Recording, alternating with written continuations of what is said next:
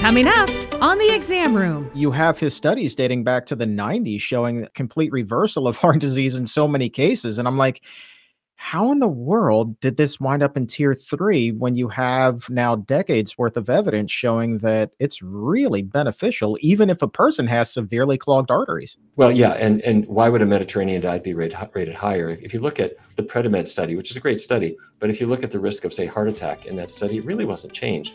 There was no reduction in body weight of any significant degree. Cholesterol levels don't really drop. So I'm not quite sure why sort of a sexy sounding but ineffective diet would rise to the top of the list, but don't worry, these things will change.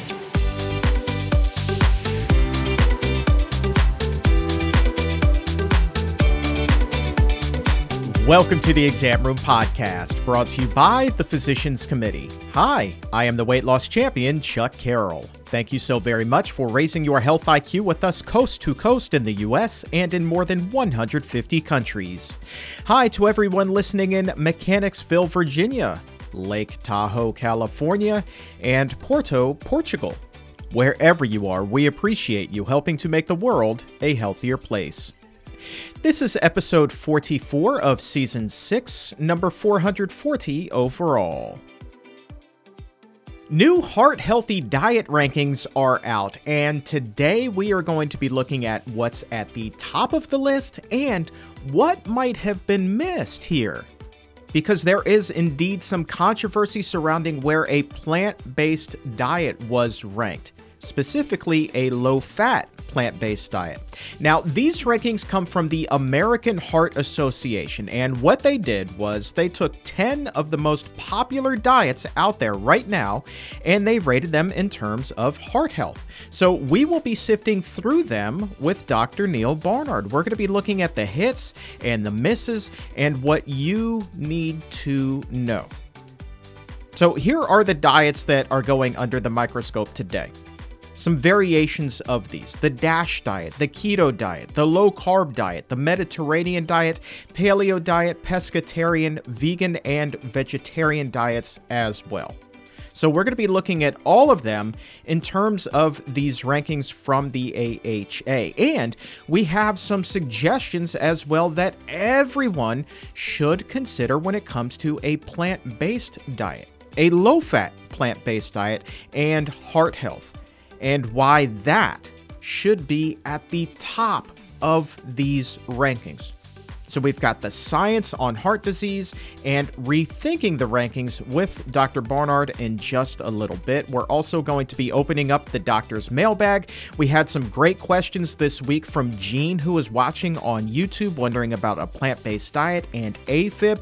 What's the connection there? We also have questions about sodium levels and what sodium level is too low.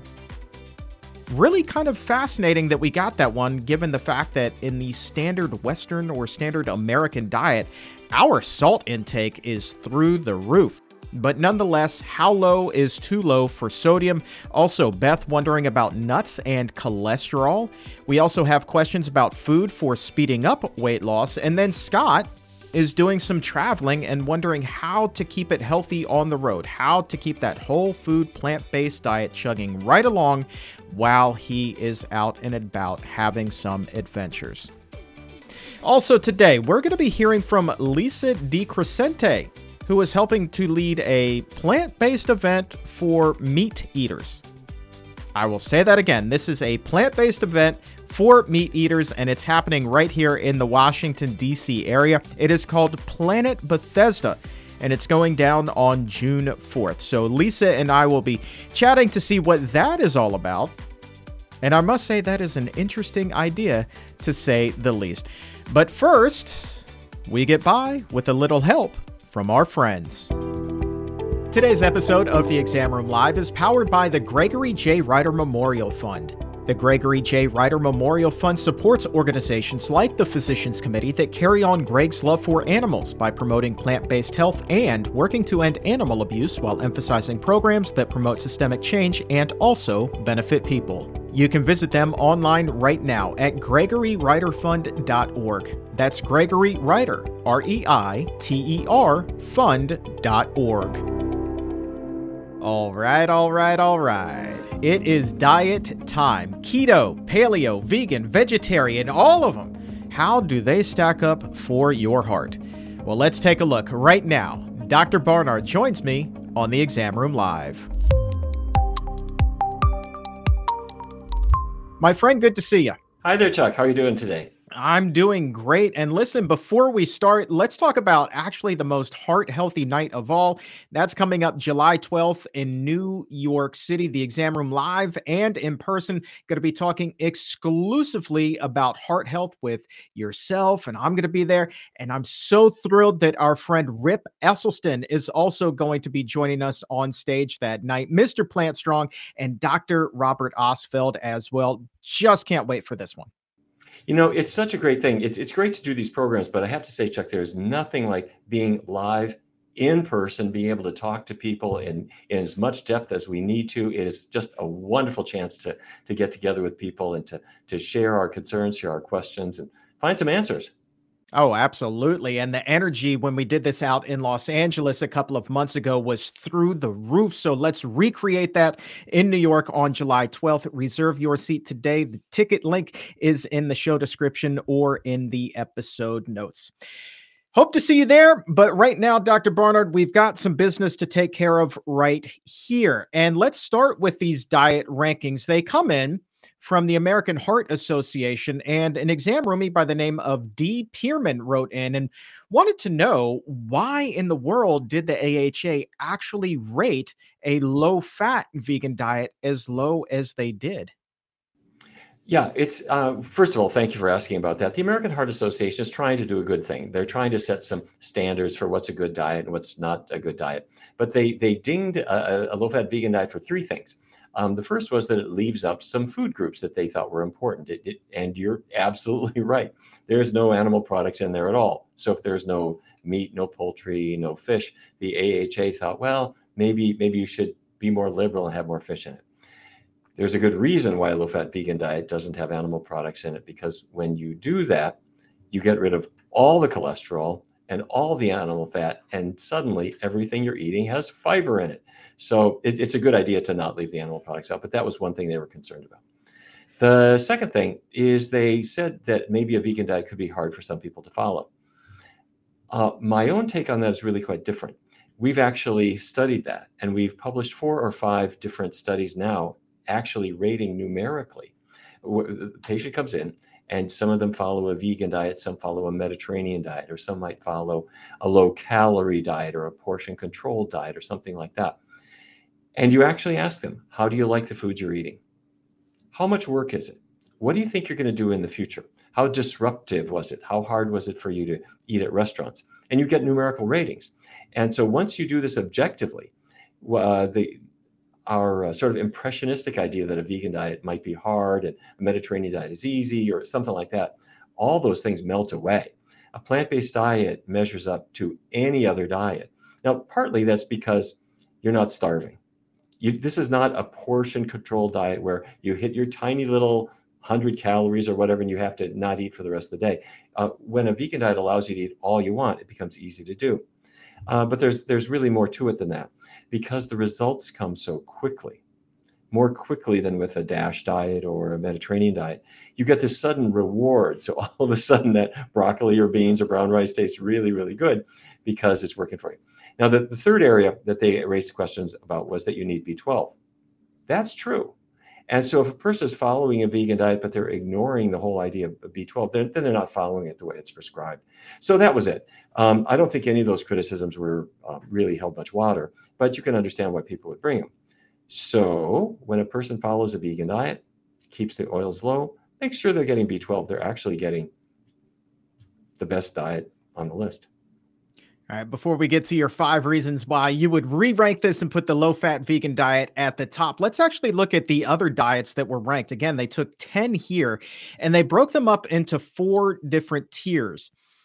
the top tier, tier one, the highest rating ones, which were scores of 85 and above based off of their findings. At the top of the list, I should say, was the DASH diet, which is the big one for stopping hypertension. Matter of fact, it stands for Dietary Approach to Stop Hypertension. And that diet as well, although not exclusively plant-based, it does still really put a heavy emphasis on vegetables and fruits and whole grains and legumes, nuts and seeds. But it also says that low-fat dairy and lean meat, poultry, and fish, as well as non-tropical oils, are also a good idea here. What is your take on the DASH diet, Dr. Barnard? Well, Chuck, it's a funny thing. The DASH diet has been around for a long period of time, and it's exactly as you said, it was designed to help control hypertension. When you look at the papers when this diet was designed, in the very beginning paragraphs, they say vegetarians have lower blood pressure than other people.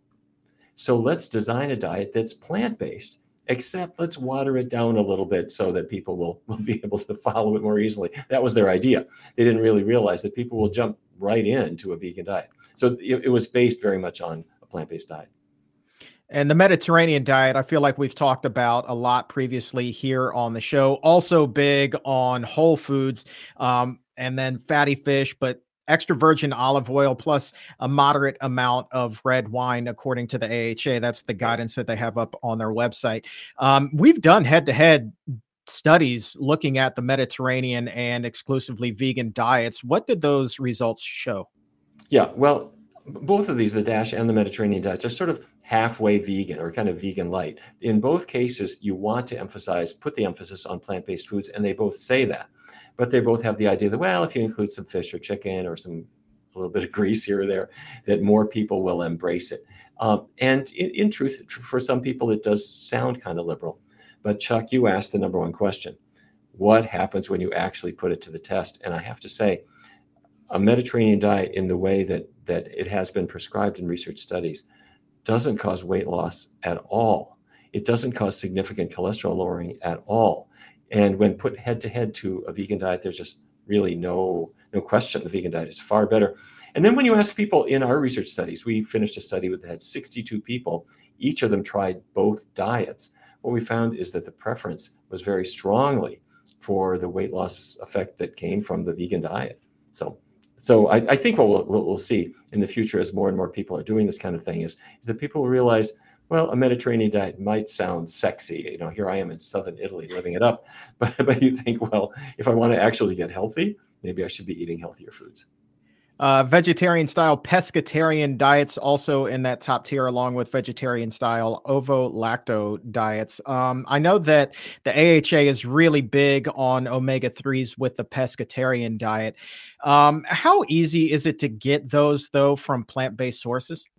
Yeah, well, a couple things should be said. One is that the omega-3s that are found in fish, the fish are eating omega-3 just in the same way as a person is eating it, either from algae or you're making it from, people will eat plants, and then you elongate the omega-3 into a longer chain. And so we can do that. You don't need to eat the fish in order to get omega-3. And if you look at where pesco-vegetarians end up with regard to diabetes risk or with regard to weight, we saw some really telling data from the Adventist Health Study.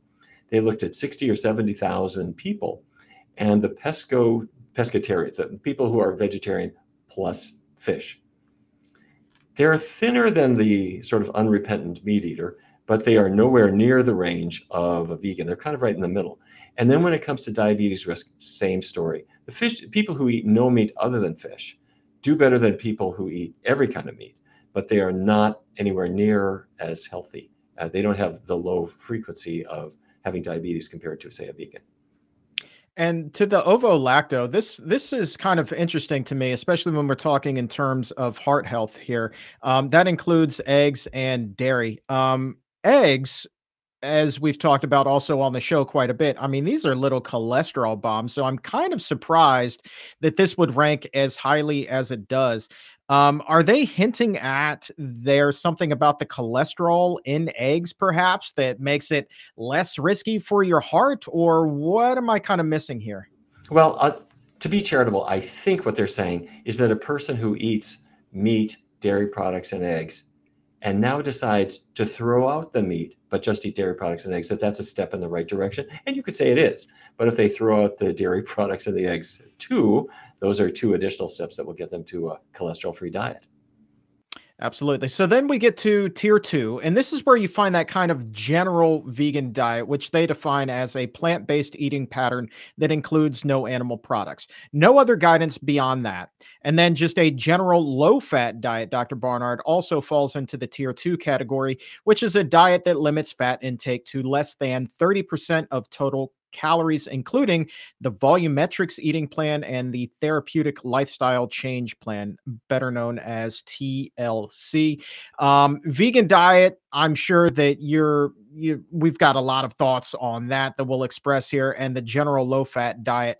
I don't know how much time we have to really spend on either one of these in particular, because it's really kind of the third tier that is most interesting to me, because that then is where we get into Dee Pierman's question and the debate at hand, essentially, where they looked at very low fat and low carb diets and ranked them in this third out of 4 tiers of diet scores between 55 and 74.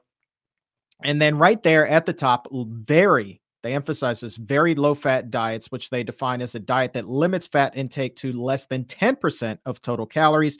And these include the Ornish diet, the Esselstyn diet, the Physicians Committee for Responsible Medicine diets, et cetera, et al. Very often, these are exclusively vegan diets. Kind of talked about this at the top, but it just seems to me that given what we do know about there being no cholesterol in an exclusively plant-based diet, given that obesity is a high risk factor when it comes to heart disease, and yet obesity rates are exceptionally lower when it comes to eating an exclusively plant-based diet than they are with a lot of other diets that have been ranked here. It just seems to me like we're kind of missing the mark a little bit. I may be a little bit biased, but I would love for you to respond to that. Sure. Keep in mind, when to get, say, 10% of your calories from fat, to your average person, it might sound kind of low. The number sounds low. But how do you get there? What if I'm making spaghetti with tomato sauce or something like that, and I just don't add any extra grease to it? Well, you're going to be easily under 10% of your energy as fat. So to get there just really means you're not adding grease to your food. So that's not really that hard to do. And let me take you back in time, Chuck. Back around 1990, Dr. Dean Ornish was publishing his Lancet article that just changed everything. He could show you could reverse heart disease. Called him up. And I said, people will say that this works, but they're going to say nobody will follow it. It's too difficult to do. So he said, well, come on out to San Francisco and interview the participants in the study. So I interviewed all of the participants in his plant-based diet group. Plant-based diet, regular exercise, stress reduction, smoking cessation. That was the experimental group. And we used a special questionnaire where we wanted to rate numerically, how do you like the diet? The things I was mentioning earlier, how much work is it? What do you plan to do in the future, and so forth? And what we found is that they said, well, it did take a little getting used to. How long? Maybe about 4 weeks or so before I was really solid with the diet. How do you like it? I love it. And then there was a control group that was just following what their doctor's advice was. And we found that for them, they said they found it difficult. I remember one participant in that group saying, it's just chicken and fish and chicken and fish and chicken and fish, and all the pleasures of life are gone, and I'm not getting any benefit. So, but there was one participant who was in the Ornish diet group who had gone plant-based, totally plant-based. And he was almost seething with anger, I have to say, when I was asking him about his diet. And I said, well, tell me what you really think about this diet. And he said, I am so angry that I saw so many doctors who were ready to just prescribe some worthless diet that they thought I couldn't follow, eat fish, eat chicken, when that doesn't help. And then they were ready to operate on me. They were ready to give me all these pills, but nobody told me that a plant-based diet could get me where I need to go, that it could get me off on medications. They thought that I couldn't do it, but this is my body, and I want to make those decisions. In other words, he was feeling that if you tell people, oh, you can't do a plant-based diet, you're not good enough, you're not strong enough, it's too hard. He said, that's just a big put down. It's easy to do. The results are unmatched. Let's promote it. So anyway, that has just stuck with me, Chuck.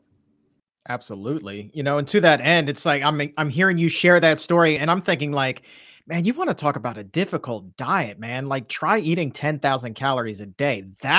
That took work. And so many of us get swept up in that vicious high fat, high calorie cycle where we literally get hooked on the standard American diet and that compulsion to just eat and eat and eat and eat. That is all consuming. That is exhausting. So in my personal experience, eating a plant-based diet is much like the people who you talked with. It's like once you get over that adjustment period, it's a cakewalk. Like it is like a breeze and you just feel so much better, so much higher energy. It's just, I don't know. I mean, the standard American diet to me, that just seems like a lot of work, even though it's built on convenience. That's the ironic thing. Yeah, it's fun. I never thought about that. This convenient diet is frankly kind of a roadmap to the most inconvenient life you can imagine. I mean, you're at the CVS for drugs all the time. But it's like quitting smoking. If a person has got a cheeseburger habit, to break that habit does require some thinking and a little bit of a taste adjustment. And it does take maybe a month or so before a person feels totally solid. But when people quit smoking, it's the same thing. In fact, well, I got to say, changing your diet is easier than quitting smoking because the nicotine is much more addictive. But people are glad to have broken free. So when people are eating a healthier diet, there are so many people who feel that they just wish they'd learned this a long time ago. Let's put a bow on these rankings before we get to your 5 reasons why you would rank the low-fat plant-based diet at the top of the list. Rounding things out in the basement for these American Heart Association rankings are the Paleolithic and very low-carb diets such as keto, which both scored less than 55 in their metrics. I find it really telling that perhaps the most popular diet in the world right now, the keto diet, is in the basement here. Why do you think we still continue to beat the drum for the keto diet as being the diet for everybody's health? And now here you have arguably one of the most well-respected health organizations in the entire world telling you, no, this thing is really something you're going to want to avoid. Well, we've all seen people go on keto diets and end up having real serious heart problems. Now, anybody can have a heart issue. I mean, you can be following a healthy diet and nature plays its tricks on us, but the keto diet just invites it because it says, take out the rice, take out the fruit, don't eat a banana, don't eat an apple, don't eat an orange, don't eat a baked potato, but eat meat and eat gravy. And some people, because you're leaving out so many foods, some people will lose weight on that. And when you lose weight, some health measures do improve. I mean, there's no question about that. But if you're eating all the wrong things, because that's what's left in your diet, we've seen so many people where their cholesterols go up, sometimes through the roof, and cardiovascular disease follows, and you just don't want to put yourself in that condition. And I think that it's also kind of telling, too, that you're talking about the power that the foods that are being left off of the plate with those diets, the power that they have, the fruits, the vegetables, the whole grains, the things that have those whole carbs instead of those refined sugars, which all get glumped into the same carb category. I just think it's really telling that there's such a heavy emphasis on making sure that everybody gets what grandma prescribed for you back at a young age, and that's fruits and vegetables on your plate. Yeah, exactly. And that's a theme that runs through many of these things. What do people like about a Mediterranean diet or the DASH diet, or for that matter, a vegan diet? The fact that it's rich in the vegetables and the fruits and the whole grains and the beans. And then people argue, can you stick some fish in here? Can you stick some dairy products in here? Or, I would argue, if it's hurting your body, let's just leave it out. So these guidelines do change. They drift over time. They're becoming much more plant friendly as time goes on. But as you can see, we've got a bit of work to still do. All right. And a housekeeping note, one curveball here. I got to get this one over the plate. Otherwise, I just wouldn't be doing my job. Again, we talked about a diet that's got the eggs, the ovo-lacto diet being ranked close to the top. Also then at the top of the rankings, but at the bottom of the page with the rankings on their website list, sponsored by both Eggland's Best Eggs and the Egg Nutrition Center. How much skepticism should we have in this case or any other when you see an industry like that attached to an organization's rankings? Well, the American Heart Association, the Academy of Nutrition Dietetics, and a number of other organizations do have policies that allow industry to have special access to people who are involved in setting policies. And these are controversial things within the organizations. Don't get me wrong. There's a lot of ongoing discussion about that. And so here at the Physicians Committee, we accept no food industry funding from any kind. I mean, it can be unhealthy foods, healthy foods. We just don't take their money at all because we want to be unbiased. And I would encourage these other organizations to go in that same direction, because if you've got McDonald's or Pepsi-Cola or something giving you money every year and asking for access to your policymakers, it is going to raise some eyebrows. And that includes Big Broccoli, as we discussed the last time we brought that up. Right. Sorry, doesn't matter who you are. Just can't do it. Let's go ahead and open up the doctor's mailbag and take some questions from the exam roomies who are watching right now, have some questions about their heart or anything else. And if you have a question, go ahead, post it in the comments or in the chat. We're going to get to as many as we can here with the time that we have left on the show today. Let's start with a question from Jean, who's wondering whether a plant-based diet can help somebody who has AFib. Great question. Common condition and often misunderstood. Atrial fibrillation means that the top part of the heart, instead of beating in a normal way, starts kind of fluttering a little bit. Obviously you're very nervous about that, and for good reasons, but it's a very, very common condition. Certain things that help, certain things that don't help. I think we need more science on here, but the things that seem to be rising to the top are nuts and probably seeds. Don't go crazy with them, but for whatever reason, many, many studies do show that even people who have, say, nuts 3 times a week, like an ounce, that's a small handful, are less likely to have AFib. And I remember talking with a number of doctors years ago where we started to observe this anecdotally, and the studies do seem to bear it out. Things not to have. Surprisingly, perhaps alcohol might be bad. It might increase the risk of AFib. And fish, some studies seem to suggest that it's protective, but more have seemed to suggest that it's part of the problem. Why is that? We don't really know. Is it that these long-chain fatty acids are in some way a problem? I wouldn't think so. Is it the cholesterol and fat that fish is a part of the problem? Who knows? But fish is not turning out to be a lifesaver here. Last thing, plant-based diet causes weight loss. Weight loss makes AFib less likely. You know what just dawned on me? I just made a completely big error on my part, and I am so sorry that we have skipped right over your 5 reasons. And that's a great answer to Jean's question, but I just can't reach into the mailbag without going back to your 5 reasons why the low-fat plant-based diet should actually be at the top of the rankings. Oh my goodness, I feel like a rookie here, Dr. Barnard. You are never a rookie. You are ahead of your time, Chuck. Thank you. A little bit slow today, but perhaps still ahead of my time. That works. Anyway, let's get to your top 5 before we go to Melinda's question. Will be up next. She's wondering about nuts and seeds. But first, the 5 reasons why everybody should be ranking that low-fat plant-based diet right at the top of their list when it comes to heart health.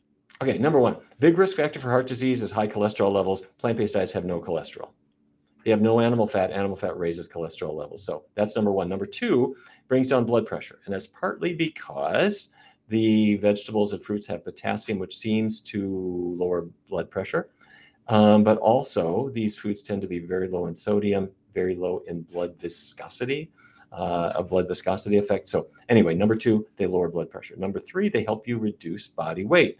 Body weight is a big cardiovascular risk factor, and there is almost nothing more reliable about a plant-based diet, if you do it the right way, than really good sustained weight loss. Number 4, it gets diabetes under control. In some cases, it even makes it go away. There is nothing like a low-fat vegan diet for doing that. And finally, this is the diet that Dr. Dean Ornish has been using for decades. When people have narrowed arteries, they want to open them up again. What do? You use a diet that has no cholesterol, has no animal fat in it, and the arteries over time for most people start to reopen. So when you put those 5 things together, you've got, hands down, the best diet. And you know what? That's another thing that kind of stuck out at me, especially in the literature that they released, the AHA, where they specifically named the Ornish diet in the 3rd tier along with us. And then you have his studies dating back to the 90s showing a complete reversal of heart disease in so many cases. And I'm like, how in the world did this wind up in tier 3 when you have now decades worth of evidence showing that it's really beneficial, even if a person has severely clogged arteries? Well, yeah, and why would a Mediterranean diet be rated higher? If you look at the Predimed study, which is a great study, but if you look at the risk of, say, heart attack in that study, it really wasn't changed.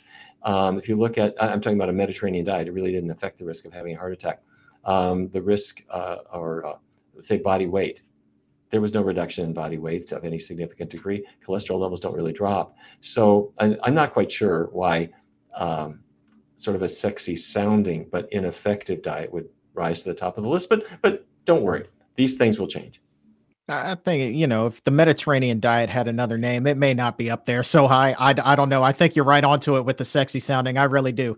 The Mediterranean diet. It just has a ring to it, doesn't it? Dr. Ornish, by the way, will be at the International Conference on Nutrition and Medicine this year, coming up in August, won't he? He certainly will be. In fact, he's going to give us the latest information on Alzheimer's disease and nutritional interventions. So be on the edge of your seat. At the top of everybody's list of diseases I do not want to get, Alzheimer's disease. Dr. Ornish is going to bring us the latest. We have two other speakers as well tackling that same topic. So it's going to be quite a conference, I have to say. Holy Moses. I know that he's been working on that research. That is exciting. So here's the deal. PCRM.org/ICNM to reserve your seats. PCRM.org/ICNM. We will be doing that at the Grand Hyatt in Washington this August. So get your seats today. Come on by. You're definitely going to want to catch that presentation. Next question from the doctor's mailbag comes to us from Melinda. She is wondering about seeds. She says, how much hemp, flax, and chia seeds should you be eating every day on a whole food, plant-based diet? I assume that she's a little bit concerned with the fat content. She also says that she has a hard time when she eats these every day. So not sure if there's a digestive issue there as well. Okay, great question. How much do you need? Zero. You don't need to eat these foods at all. There are many, the rationale for them is that they have ALA, alpha linolenic acid. That's an omega-3 fatty acid that you do need, but it's in lots of foods. If you sent a sprig of broccoli to a lab, they'd tell you it has ALA in it too. And that's true for all the green leafy vegetables. So let's say you decide, I'm not going to eat any chia at all. I'm going to eat broccoli and spinach and Swiss chard and green vegetables. You will get ALA as well. Now, but you can have the seeds and nuts and seeds, flax, hemp seeds, chia seeds, whatever, they're healthy. Many people would say, well, once you've gone over about 2 teaspoons a day, that's kind of a boatload. And if you're having trouble digesting them, it's because they come with a heck of a lot of both fiber and fat. And it might be a little bit more than your digestive tract is ready for right now. So answer is, you don't need them at all. If you want to have them, you can use modest quantities and see how you do. All right. Speaking of having trouble digesting, this next question comes to us from Mo is back. Didn't know they were ever gone, but Mo is back, wants to know whether chia seeds can cause bowel obstructions. No, I wouldn't think so. There is an old idea that diverticulosis, for example, little outpouchings in the intestine would be caused by eating small particulate matter like a seed. There's never been any evidence for it. It just seemed logical, but it hasn't turned out to be the case. In fact, high fiber foods seem to prevent it. All right, here we go. This is a great question from City Girl Karen. Wants to know, what is worse in your opinion, Dr. Barnard, meat and dairy or alcohol? Well, they're bad in different ways. For example, let's say I'm going to avoid meat products. What have I done? I've reduced my risk of colorectal cancer, and I'm going to reduce my cholesterol. What if I avoid dairy products? I'm reducing my risk of prostate cancer and breast cancer and ovarian cancer, and my digestion is going to improve because I'm not getting any lactose. What if I decide to leave alcohol out of my diet? I've reduced my risk of breast cancer, colorectal cancer, pancreatic cancer, a ruined life, all the other things that alcohol can contribute to. I mean, don't get me wrong. I mean, the person who celebrates New Year's Eve with a glass of champagne and they're not drinking the rest of the year, no big issue. But there are quite a lot of people who, for whom alcohol is just something that is not enriching their existence. Let's be frank. So meat, dairy, eggs, they're all part of the issue. They all affect the body in different ways, and alcohol has its own toxicity to it. All right. If you do drink, modest, intermittent is the way to think about it. Let's switch gears. Talk a little bit about sodium here. Socorro 9810 wants to know what sodium level is too low. He says that their doctor is concerned because theirs was a 127. Yeah, I would, well, talk with your doctor, take your advice from your doctor, but if it were me and I looked at that, I wouldn't worry about it. The lower limit of normal on typical lab slips is 135, and your body regulates your sodium level very, very carefully. So I wouldn't race off to the store and get some, Morton salt and start eating it to try to get yourself up to 135. What I'll bet you your doctor did, or in almost every doctor would do this, would say, 6 months from now, when you come back and see me, let's just draw it again. Because these numbers bounce around and there are normal values that where most healthy people will fit between, but some people will be a little bit lower, some people will be a little bit higher. So if there's anything persistent, then your doctor can investigate that, but it's not a cause for worry. And important note there, suggestion is to work with your doctor basically regardless. We had that question earlier from somebody who was already on medication for AFib, and then you're talking about big time dietary changes. That's something you definitely want to keep your doctor abreast of, I would assume. Chuck, thank you for saying that. I mean, we want to say that in every show, really. If you're on medication, if you have any health concern, or just for anybody, I hope that people get good nutrition advice and good nutrition info and things they can talk about. But you don't want to cancel your doctor's appointment. You don't want to throw your medications in the trash. Talk with your doctor about any changes that you are planning to make. And this is really important for people, say if they got diabetes and they're on medicines and they're doing a vegan diet plus their medicines. They need to work with their doctor because the doctor has to bring down their medication doses if the diet is improving their insulin sensitivity. So work with your diet. Do not work with your doctor. Don't fire your doctor. And use the information that you get here along with your medical plan, not in place of it. Good advice. Next question comes to us from Beth, wondering whether nuts can raise cholesterol. I would think not. Now, nuts do have fat in them, but the fat they have is for the most part not saturated fat. And in fact, Dr. David Jenkins used a very modest amount of nuts, about an ounce per day, in the Portfolio diet. Great name for a diet. David Jenkins is one of the greatest researchers in the world. He's at University of Toronto. He invented the glycemic index, and then he invented the Portfolio diet, which takes soluble fiber, like in oats or beans or okra, a little bit of nuts, some soy products. He makes a portfolio of cholesterol-lowering foods, and he showed that you could use these foods along with the plant-based diet to lower cholesterol about as powerfully as a statin drug could do it in 4 weeks' time. So he used nuts there, despite the fact they have some fat in them. He used a very modest amount, and cholesterol levels went way, way down. So I wouldn't worry about any cholesterol-raising effect of nuts. Kind of bouncing around here a little bit. Scott is looking for some help here. Oh, this is neat. He says, my wife and I will be traveling to our daughter's graduation later this month. It will be our first time traveling while eating a whole food plant-based diet. We made the switch 3 months ago. He says, we would love some ideas and some tips for eating whole food plant-based while we are traveling. Oh, good. Well, good for you. It's good to get on the road and see family and friends and be able to maintain a healthy diet as you do it. Two quick words. Think international. If you go into a Mexican restaurant, they've got beans. So instead of the meat taco, you have the bean burrito or the veggie fajitas. Go into an Italian restaurant. Instead of the angel hair pasta with meat sauce, have it with tomato sauce, marinara sauce, arrabbiata sauce. Sushi bars don't have the fish sushi. Have the cucumber roll, the asparagus roll, the sweet potato roll, or go Indian. Now, be careful because some chefs in Indian restaurants are a little too much in love with dairy products and oils, but if you negotiate a little bit, you can get it made properly. So Chinese restaurants, Sichuan, Hunan restaurants, they've got rice dishes, beans, bean curd dishes, tofu in other words, vegetable dishes. So if you think international, the choices are there, and I don't care how small the town is. You know they got an Italian place, and you know they'll make you pizza without the cheese. They've got a Chinese restaurant. They've got a Mexican place. So you're going to do great. Yep. And I can verify that. I live right now in a very small town outside of Washington, D.C. Our restaurant choices here are kind of minimal, but we do, in fact, have an Indian restaurant, and we definitely have an Italian restaurant, and we even have a Chinese/sushi restaurant. So you can definitely find whatever it is that you need, wherever it is that you go. You can always make something work. Let's grab three more here, Dr. Barnard. Start with Ikariko's question. What foods are good for speeding up weight loss? Okay, what a great question.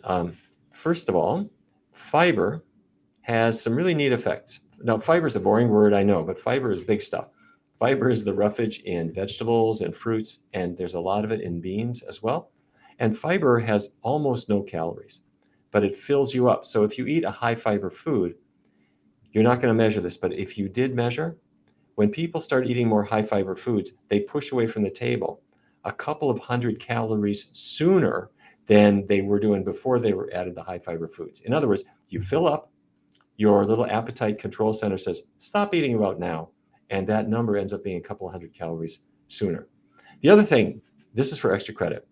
Researchers at Tufts University did an amazing experiment. They brought in people and they gave them either low fiber foods like white bread or high fiber foods like whole grain bread or white rice versus brown rice. Brown rice has the fiber.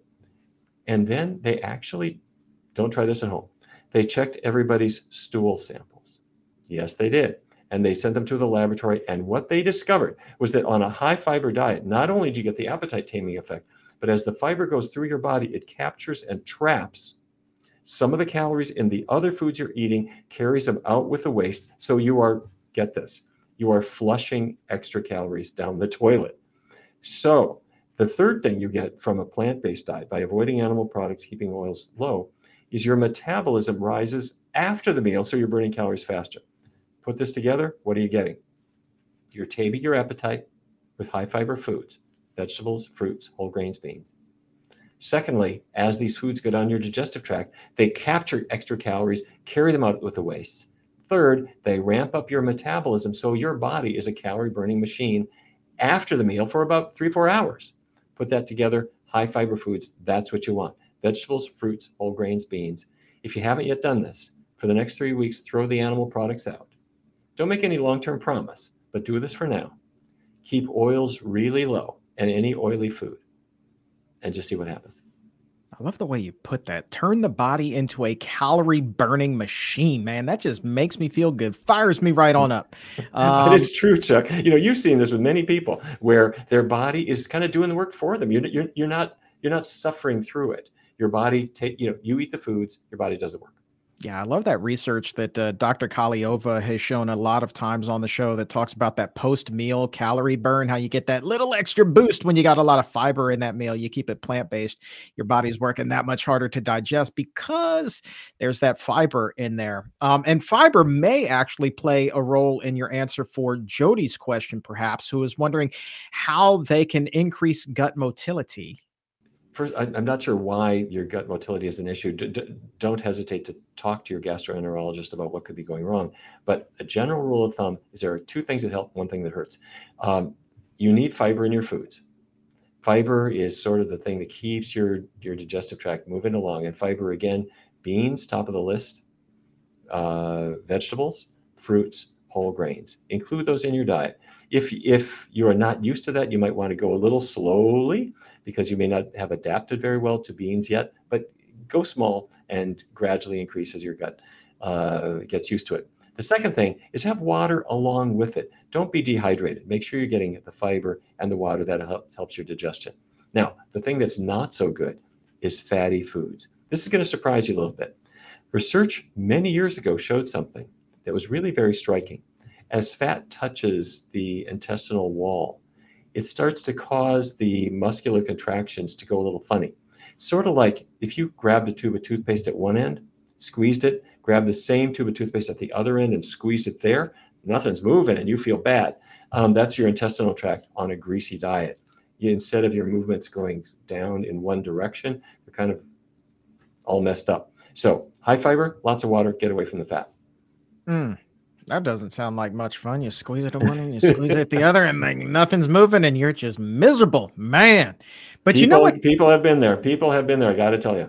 Oh, man. Who among us hasn't at least once or twice in their life? And that kind of like brings us to the interesting end of the questions today, because the foods that kind of crimp one end and crimp the other and keep you backed up are the ones that you tend to crave a lot. Firefly Dreamer wants to know what your tips are, Dr. Barnard, for stopping those junk food cravings. What a wonderful question. Everybody has been there at some point, when they're trying to eat in a more healthful way, that you've got a craving. And there's a couple things that should be said. One is the power of forgetting is a really cool thing to take advantage of. Here's what I mean. And little confession here. Back when I was a medical student and a resident in the early part of my residency, I used to smoke cigarettes.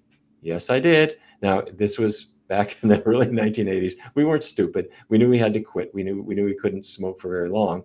But our hospitals sold cigarettes at that time in the gift shop, and every doctor smoked. When I quit, I realized something. If I would just cut down or decide, well, I'll have a cigarette, but no more than once a month, that'll be healthy, that'll be safe. You don't use the power of forgetting. Every month when you have that cigarette, or every week or two, or at a party, it reignites that desire for it. The power of forgetting means I haven't had a cigarette in 6 months and I've forgotten about it. I don't care. You can do that with food. If you haven't had chicken wings in 6 months, you're not thinking about it at all. You can do this with chocolate. You can do this with cheese. You might crave it if you had it yesterday. But if you haven't had these things in a while, the power of forgetting says, it's just not on my mind. So what I'm making here is an argument against moderation. I know that sounds funny. Moderation should apply to healthy things. Have a moderate amount of broccoli and beans and whole grains, but don't have a moderate amount of something that's hurting you. Get it out of your diet, forget about it, and your brain will take it from here. But I have one more tip, and that's HALT. HALT. This is something that those of us who are involved, say, in addiction medicine, if people come in with an alcohol issue or a drug issue, or frankly, tobacco or overeating, in all these cases, a craving is going to happen. You are a human being. Cravings will hit you. Halt and look at 4 words, HALT, hungry, angry, lonely, tired. If you are hungry, oh, that's why I'm craving something, because I haven't had anything to eat today. If you are angry, you know what I'm talking about. I'm so mad. And you take that anger with you to the 7-Eleven and you start buying stuff. If you are lonely, you can just imagine yourself saying, chocolate was here. Where were you? Or if you're tired, when people are fatigued, they'll eat anything just to get through the day. So this also tells us what to do. If you feel the craving coming on, halt and think, am I hungry? If so, eat something healthy, like have an apple or a piece of bread. No, that's not what you craved, but it takes the edge off your hunger and makes the craving volume just go down. If you're angry, is there somebody you can talk to? If they're lonely, same story. What can you do to deal with it? If you're tired, hey, take a nap. When you wake up a little bit later, that craving is going to be gone or greatly turned down. There you go. And the only thing, Dr. Barnard, as somebody who has struggled with that for virtually his entire life too, that I would add is, if you're not genuinely hungry and you don't eat that apple or the piece of bread because you are hungry, if you fall into the latter 3 for HALT, then just acknowledge the fact, this is what works for me, I'm just throwing this out there, just acknowledge the fact that you're going to be uncomfortable during this craving. And as you're trying to sort through everything else that has gone with it, just by kind of giving yourself this little bit of permission to be uncomfortable, as opposed to really fighting this craving and beating yourself up for even having it, giving yourself that permission makes it that much more tolerable. Not saying it's going to go away completely, but in my experience, it's enough to help get you over that hurdle while you're sorting the rest of that out, so that hopefully you get fewer cravings over time. Just as a recovering food addict, I can tell you from my experience, that little piece of information has helped tremendously as well. That's fantastic, Chuck. We all go through the tunnels. You go into the dark, you come out of it, and it doesn't last forever, but it is uncomfortable at the time. I love what you said there. There you go. All right, let's go ahead and close up the doctor's mailbag. If we didn't get to your question today, have no fear. We will save it and do our best to get you an answer on an upcoming episode. And don't forget, July 12th, New York City, the exam room live and in person. Can't wait. The energy will be off the charts that night as we present the healthiest night in the history of your heart.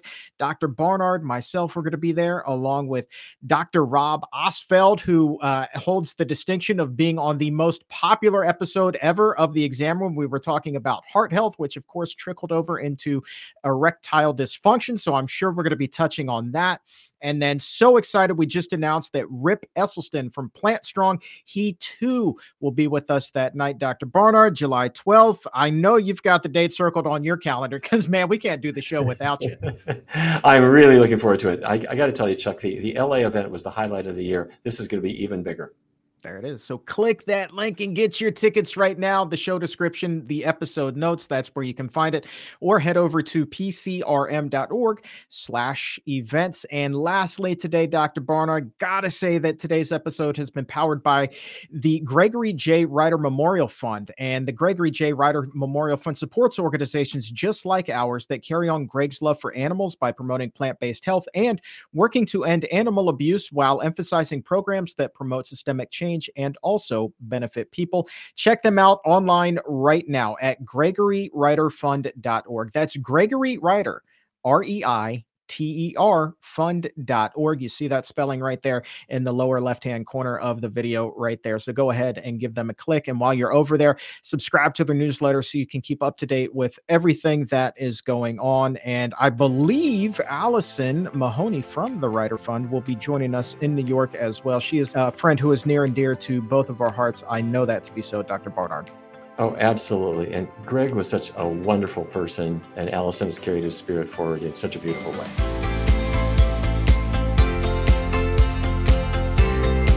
As a reminder, you can join us for the Exam Room Live every Wednesday, noon Eastern, 9 a.m. Pacific on the Physicians Committee's YouTube channel or Facebook page. There is a link to both in the episode notes. So I've got some hot news to share with you here. Fresh research from the American Society for Biochemistry and Molecular Biology. A new study there finds that high-fat diets, quote, turn up the thermostat on atherosclerosis. Now, what that is, of course, is the hardening of the arteries when plaque builds up in your blood vessels and blocks them off so that blood can't flow to your organs. And that leads to heart attacks and stroke and heart disease, which, as we were talking about today, is the leading cause of death. Now, what is important to keep in mind here is that these plaques that clog the arteries, they are primarily made up of cholesterol and phospholipids and other fats. And the researchers here with this study say that fat derivatives from a Western diet lead to increased levels of gut-derived bacterial toxins, systemic inflammation, and atherosclerosis. Now, this comes on top of previous research showing that obese individuals are already 2.5 times more likely to develop heart disease. But despite knowing that, many experts really weren't sure about the mechanistic link, as they like to say, between obesity and atherosclerosis. But now, the group behind this latest study believes that the link may be in how specific derivatives of natural emulsifiers found in the Western diet can alter the way that cells lining your intestines interact with gut bacteria. So, what are these emulsifiers? Well, one example that they cite is to think about a bottle of salad dressing, and then you shake it up. So it's these phospholipids, or emulsifiers, that keep the oil in these globules. So researchers here say that specific enzymes in the intestines can turn these emulsifiers into potent pro-inflammatory molecules in your body. Now stay with me. I'm going to read this next part to you directly from the release that was sent to me because it gets a little bit complicated. Here's what they say. Quote, the normal defenses for intestinal lining cells to keep bacteria in the lumen of the intestines are reduced when they take up large amounts of cholesterol and fat, said Alan Fogelman, a professor of medicine at UCLA and project supervisor. This also results in bacteria being able to come in direct contact with the cells lining your intestines called enterocytes. Without those defenses, this results in more bacterial products like bacterial cell membranes that contain a toxin called endotoxin getting into the bloodstream and causing inflammation. Release of bacterial products from the gut into the bloodstream sounds an alarm in the immune system, which then deploys immune cells into the blood to eliminate the potential threat. People who are obese and eating high-fat, high-cholesterol diets have higher levels of endotoxin in their blood, Fogelman said. It's not at the level of causing sepsis, but it causes a low-level inflammation. When the cholesterol and fat come into mix, the endotoxin kind of turns up the thermostat on inflammation, and that accelerates atherosclerosis and leads to increased heart attacks and strokes. So there you go. Brand new research there. Fascinating stuff. So we'll see. More research, they say, is needed here. But I like to simplify things. Obviously, I'm not a doctor. I like to simplify things. It really is wonderful to understand how the body works. And even though we can really dive in and get a closer look at things, at the end of the day, you don't need to have spent years in medical school or practicing medicine to really understand such a simple concept. Eating healthy food helps your body stay healthy, and eating unhealthy food helps your body break down. So, good in, good out, good health. It really can be that easy. All right, let's switch gears now and cater to the plant curious and a vegan event for non-vegans. Planet Bethesda is happening here in the Washington, D.C. area on June 4th. I'm happy to be speaking there that day, and honestly, I think that the idea is brilliant. A little something for everyone, especially if they're just dipping their toes into the plant-based waters for the very first time. Lisa DeCrescente is helping to put everything together, and I had a chance to catch up with her recently to see what Planet Bethesda is all about. Lisa, thanks for being here. A plant-based event for people who are not plant-based. Fill me in. This just sounds amazing. Well, first of all, thank you so much for having us on. We really appreciate it. And yeah, this is a plant-based festival for people who are not plant-based.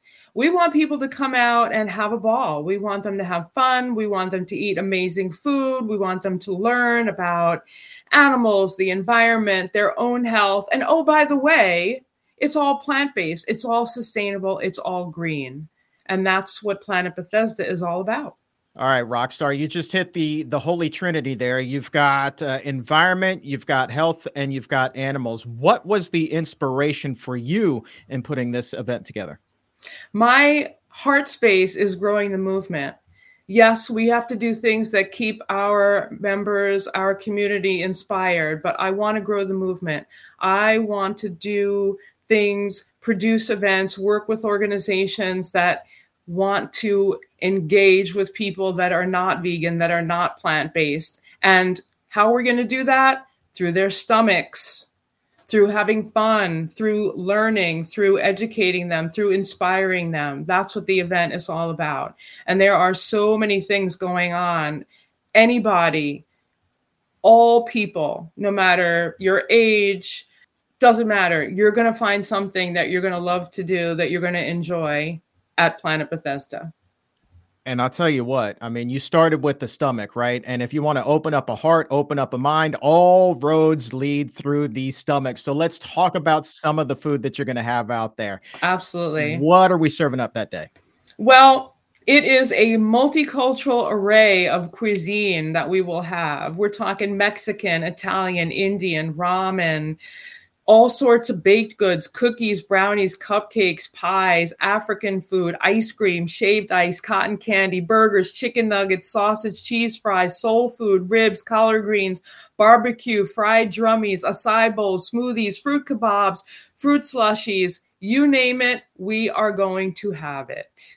That's the cool thing. Now, listen, I know that this is for non-plant-based people, but you know how it is. When you get a bunch of people who are already vegan, they're plant-based, and there's anything that goes with that, they're like, I'm all in. And so, you know, some of the exam roomies who are watching and listening right now, they're going to want to show up. So if they're really into the healthy eating kind of thing, are they going to be able to find something delicious as well? Great question, Chuck. Yes, absolutely. We have a few vendors that are going to really stay with the whole food plant-based theme, which I love because personally I am whole food plant-based. We will have fresh fruit. We will have acai bowls. We will have fresh fruit smoothies. True Foods Kitchen is serving up some really incredible healthy food. Yes, they will be absolutely able. We'll have stir fry, mushrooms, things like that. But this is also an opportunity for even the people that are healthy. And of course, that's very important. Come and indulge a little bit, have some fun, give your taste buds a little holiday, try some things that you may not necessarily eat at home or on a, everyday basis. But yeah, there will definitely be some healthy options there. We made sure of that. Outstanding. And one of the things that my wife, I think, is most looking forward to, I said, honey, I'm talking at Planet Bethesda on June 4th. She's like, another veg fest. I was like, no, this one is different. They have a canine courtyard. So for people who love dogs, talk to me about this canine courtyard. What's happening there? Absolutely. So we have a canine courtyard, the same as last year. However, this year it is hosted by Lucky Dog Animal Rescue. They are coming out and they are giving away free toys, free treats. They're talking to people about fostering, adoption, the importance of adoption rather than going to a store and buying animals, because animals are not commodities. They shouldn't be purchased. They're going to be there with a few babies. Maybe some adoptions will happen on site. I hope so. But they're going to be out there. You bring your fur baby, and there's going to be a fenced community area where the dogs can socialize and play and hang out. And it's just going to be really fun for people. Last year we had a ton of people come with their dogs, which was really awesome. Hopefully people will return and they'll get to just hang out with their dogs, eat some really great food, and their dogs will get some free treats as well. Free is always good. Free brings them in. I don't care if you're human Free is or the an bomb. animal. Yeah. Free is the bomb. It's just the way to be. It's just the way to be. Speaking of free, yes. We have a ton of free kids activities, henna tattoos, caricature artists, face painting, DIY little things that kids can do and take away with them. We have Forager Project coming that's going to give away free kids yogurt drinks.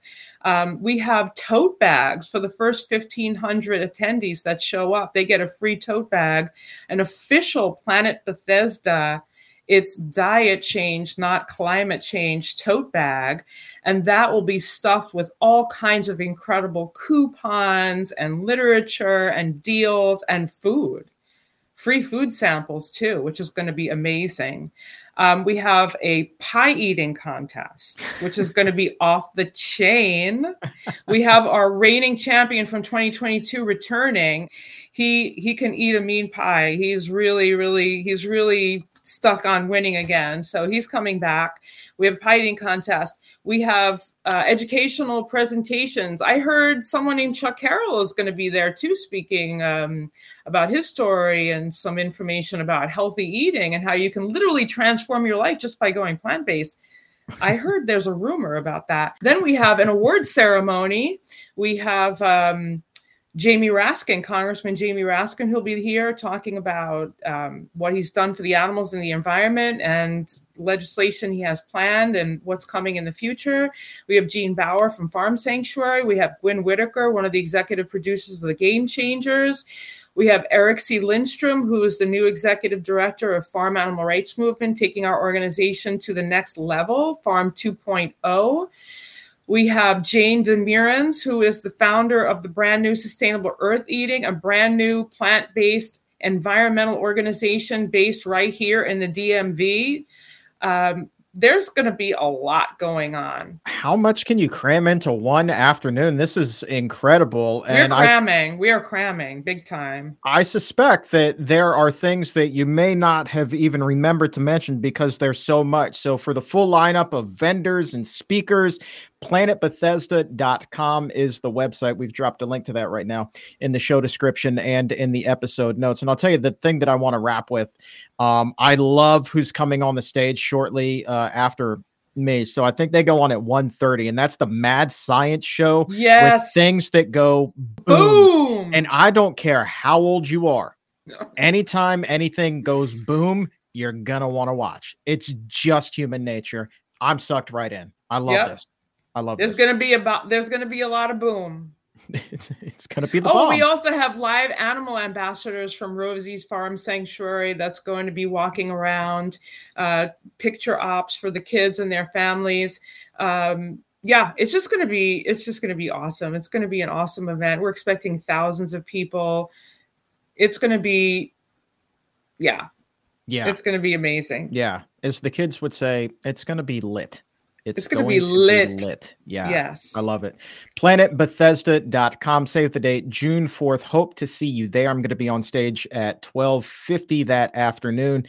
Come by, hang out. Let's have some fun. Let's learn about all the great reasons to go plant-based because, again, this is a plant-based event for people who aren't plant-based, but that doesn't mean if you're not already eating that healthy, whole food, plant-based diet. Lisa, as you said, there's nothing for you. Of course, there's plenty for everyone, so come on out, Planet Bethesda, June 4th. Save the date, PlanetBethesda.com. Lisa, can't wait to see you there. Thanks for putting on such an extraordinary event. Thank you so much. It's our pleasure. We hope to see you there. You know, it would be a lot of fun to see you there. So hopefully you can come out and spend some time at Planet Bethesda on June 4th. Again, a link to their website is in the episode notes. Such a cool concept. Really, really kind of fun and unique and so important that there is something for everyone. Even us super healthy eaters out there. I suspect if you're listening to this podcast, you really try to skew toward the healthier way of eating. I know I do. Am I perfect? No, but I definitely do my absolute best. So there is a little something out there for everyone. You can keep it healthy, or if you're plant curious and seeing what this whole thing is about for the first time, you have some familiar indulgences that just happen to be plant-based options. So little something for every exam roomie at Planet Bethesda. Speaking of plant-based things, as we talk about here on the show, we want to hear your plant-based success story. So leave it right now in a review on Apple Podcast or Spotify. Give the Exam Room Podcast by the Physicians Committee a 5-star rating as well. Tell us how a plant-based diet has helped to improve your health and what you like about the exam room. And then we might just share your story here on the show the next time we do our 5-star health success. And there's a link to do that right now in the episode notes. But for today, that is going to wrap things up. I want to say thank you one more time to Dr. Neal Barnard for being here, helping to raise our heart health IQs, and Lisa DeCrescente from Planet Bethesda for sharing such a fun concept with us. June 4th, everybody. For everyone at the Physicians Committee, I am the weight loss champion, Chuck Carroll. Thank you so very much for listening. And remember, as always, keep it plant-based.